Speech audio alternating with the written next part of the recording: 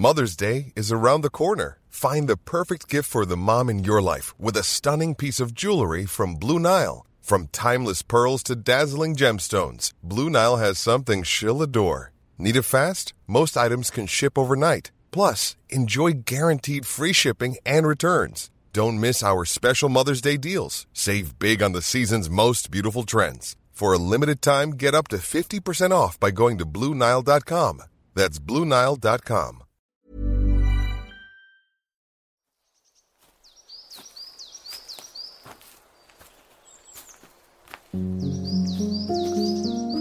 Hello and welcome back to the third and final part of this week's episode where I'm stomping with Susannah Constantine. So far we've discussed Susannah's new memoir, Ready for Absolutely Nothing, her mum who suffered with bipolar disorder and her relationship with Princess Margaret. Make sure you listen to part 2 before continuing with this episode. I can be pretty sure in saying that there are a few stompers amongst us who are wearing shoes that don't stay comfortable for their whole walk. If that's you, listen up, because this week's episode of the Stompcast is sponsored by FitFlop. FitFlop is on a mission to empower us to move better and feel great, and to do so, they've designed all of their shoes to be lightweight and made with our bodies in mind.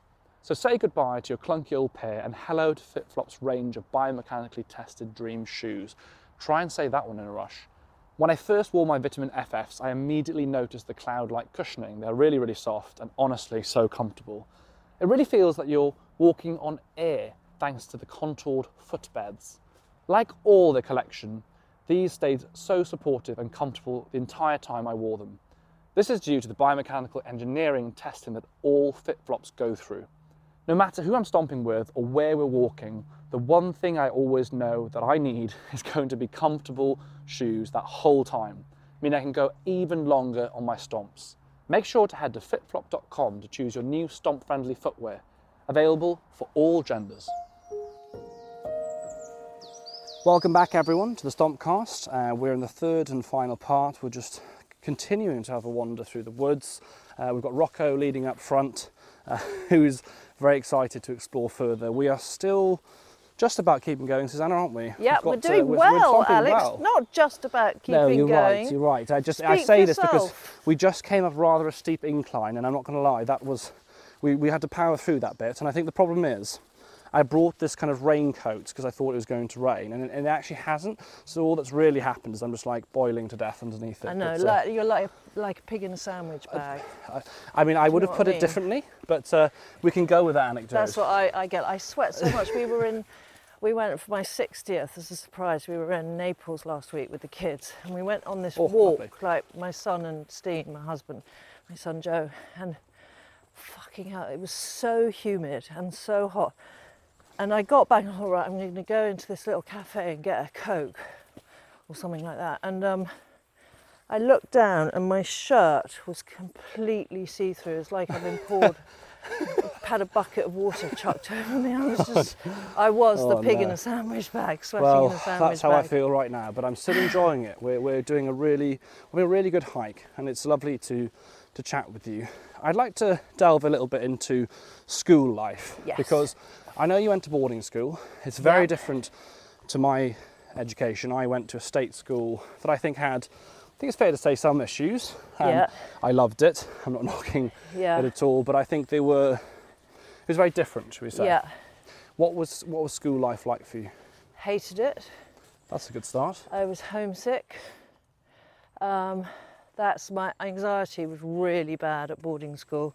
What's it like? What is boarding school like? Because I have no idea. I think probably it's a bit like the army.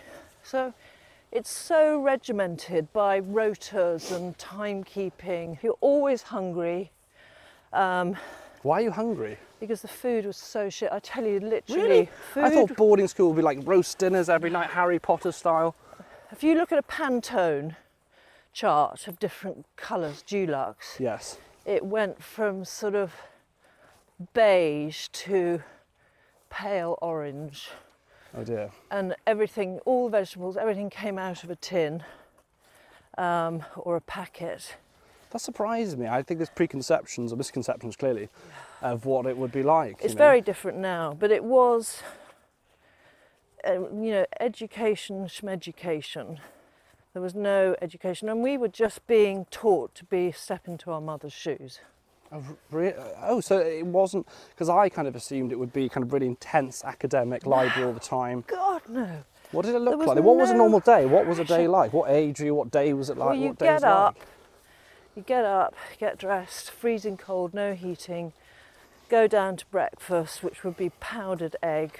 Oh. And well, not even real eggs, sort of, powdered eggs? Powdered eggs, kind of flabby, flaccid, greasy bacon. Oh. And then there'd be... No one's flaccid bacon. You'd have cornflakes. So we kind of learnt to improvise. So cornflakes would be mushed up with butter and marmalade. So it became like a little kind of cake thing. But we were always hungry. And that's really sad, isn't it? Well, yeah, especially when your life revolves around food, which mine does. Well, the fact that and the fact that you're like growing and your brain is developing and your bones and your body is growing, you need nutrition is probably at its most important as you're growing up. But it's funny going back to senses, and so many of my memories when writing the book came from my memories. In fact, the majority of them came from my memories of food. So I remember exactly what was eaten, how it tasted, the crap, delicious things. So all my memories are triggered by food. So I hope that, if ever, God forbid, I go into a coma or something, all someone has to do is waft a plate of sausages under my nose to bring me round. Yeah, can you imagine me coming in my scrubs? Yeah. But like, what magical treatment will Alex perform when I waft some fresh Cumberland sausage under your nose? Yeah, it's like... And suddenly She's Susannah back! pops to life. Yes, it's a miracle. Imagine, it would be the golden treatment. Yeah. I didn't like boarding school. I can't remember how many GCSEs I got, as they were called, but I think I did okay. Did it affect your mental health quite a bit? It sounds like it might have. Did it affect you? And again, it's that subconscious worry about my mother, so not knowing that she was as sick as she was, but I think I'd inadvertently become her watcher. And because I was separated from her, I think I had real anxiety about not knowing what was going on. So I was very, very clingy and attached to her. And that must have been terrifying if you're worried about your mother, that you had to be... Well, did you have a choice? Could you have said, no, I don't want to do boarding school? That's a stupid thing. It's like, you were sent away from home, and basically you were told the reason you're being sent away from home and security and the people you love and people who love you, the people you love, is because they love you. Well, do you actually do that to someone you love? I mean, no. Having said that, my 3 children have all been to boarding school. That's interesting. I really didn't expect you to say that. But that was their choice.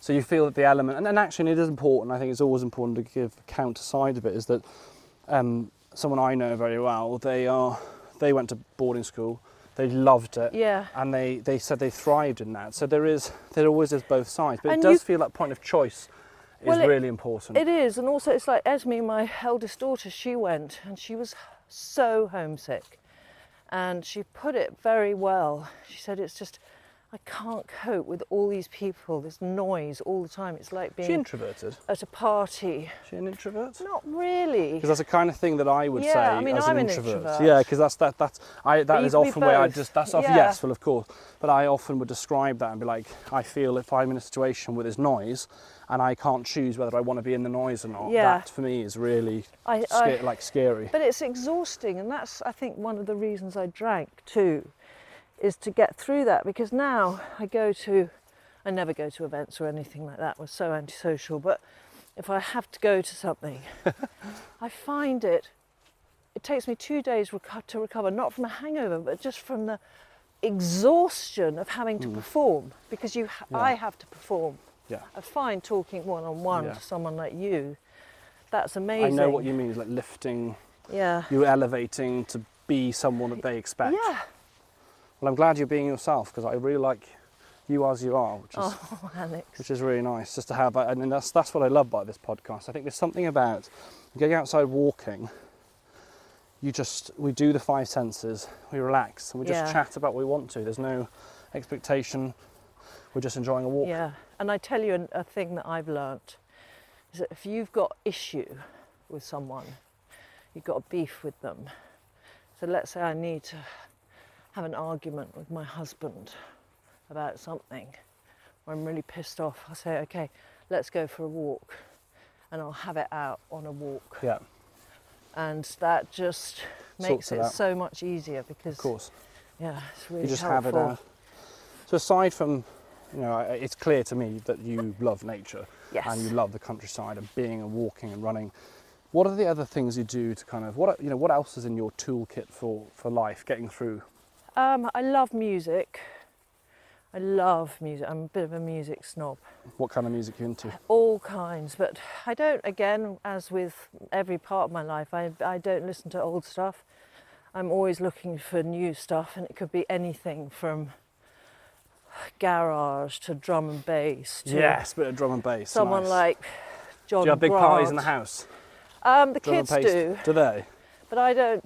Do you ever notice yourself becoming the mum being like, can you turn that down? Or you're like, no, I never up? have that. But I only allow myself to listen to music when I'm running and when I'm writing. Okay. Why is that? Because it's a treat. So if I'm running, okay. it's like, well, I got my music, so it makes it. I see. It's an incentive. I see. Right, I see exactly what you mean. That's very smart. Yeah. So. That's actually a really good idea. And it's actually a really good way to get through things that you think, oh gosh, I've got to do this. Right, well, what I'm going to do is that this is tough, but I like this. Yeah. So pairing it.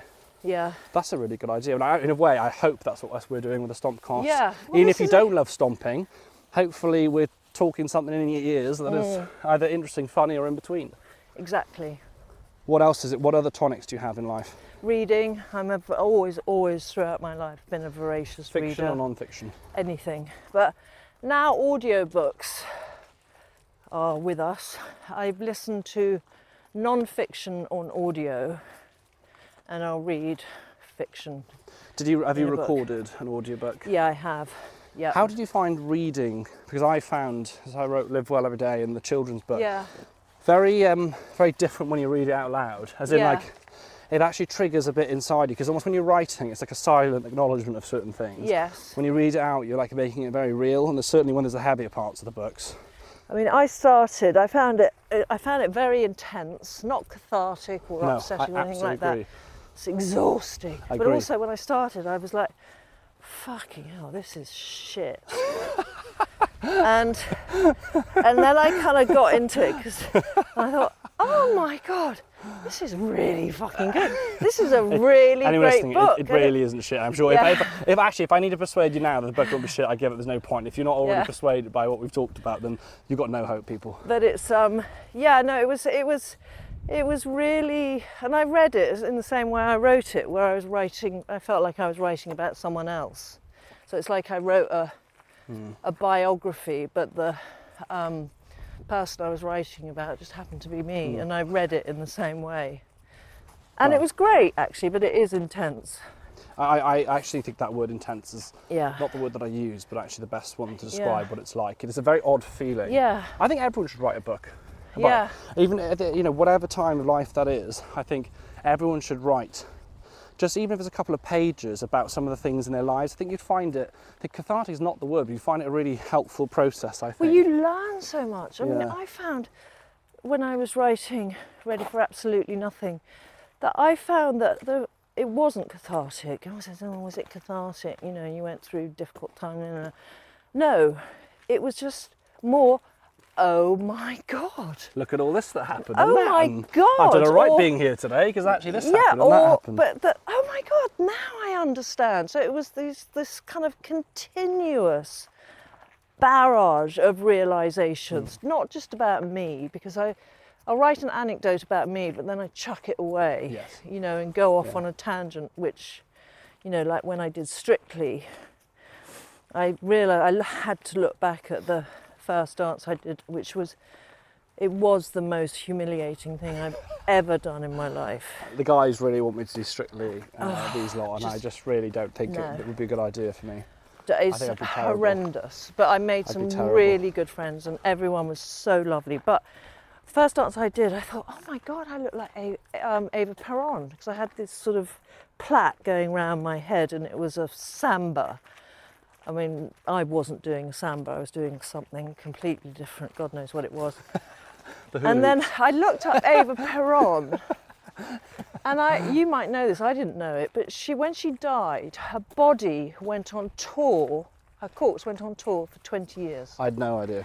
So I go That's off slightly odd. about me looking... I couldn't imagine what it was like 20 years down the line. There was necrophilia, she ended up in a...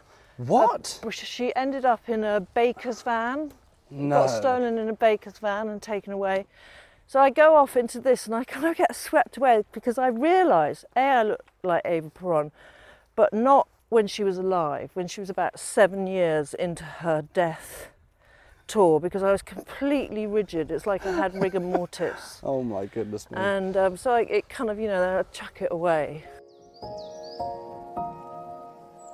I'd like to just delve a little bit into how you feel that some of the more challenging moments, so if we go back and talk about your mother's bipolar disorder, what she went through, what you lived kind of with and around, as much as you wouldn't wish that anyone would have to experience that, either directly or necessarily having to see someone that you love so much struggling that way, did that actually prepare you for the world? Do you think there was an element amongst all the darkness and things that you wouldn't wish for that actually prepared you for I really do, after? and that's how I choose to look at it.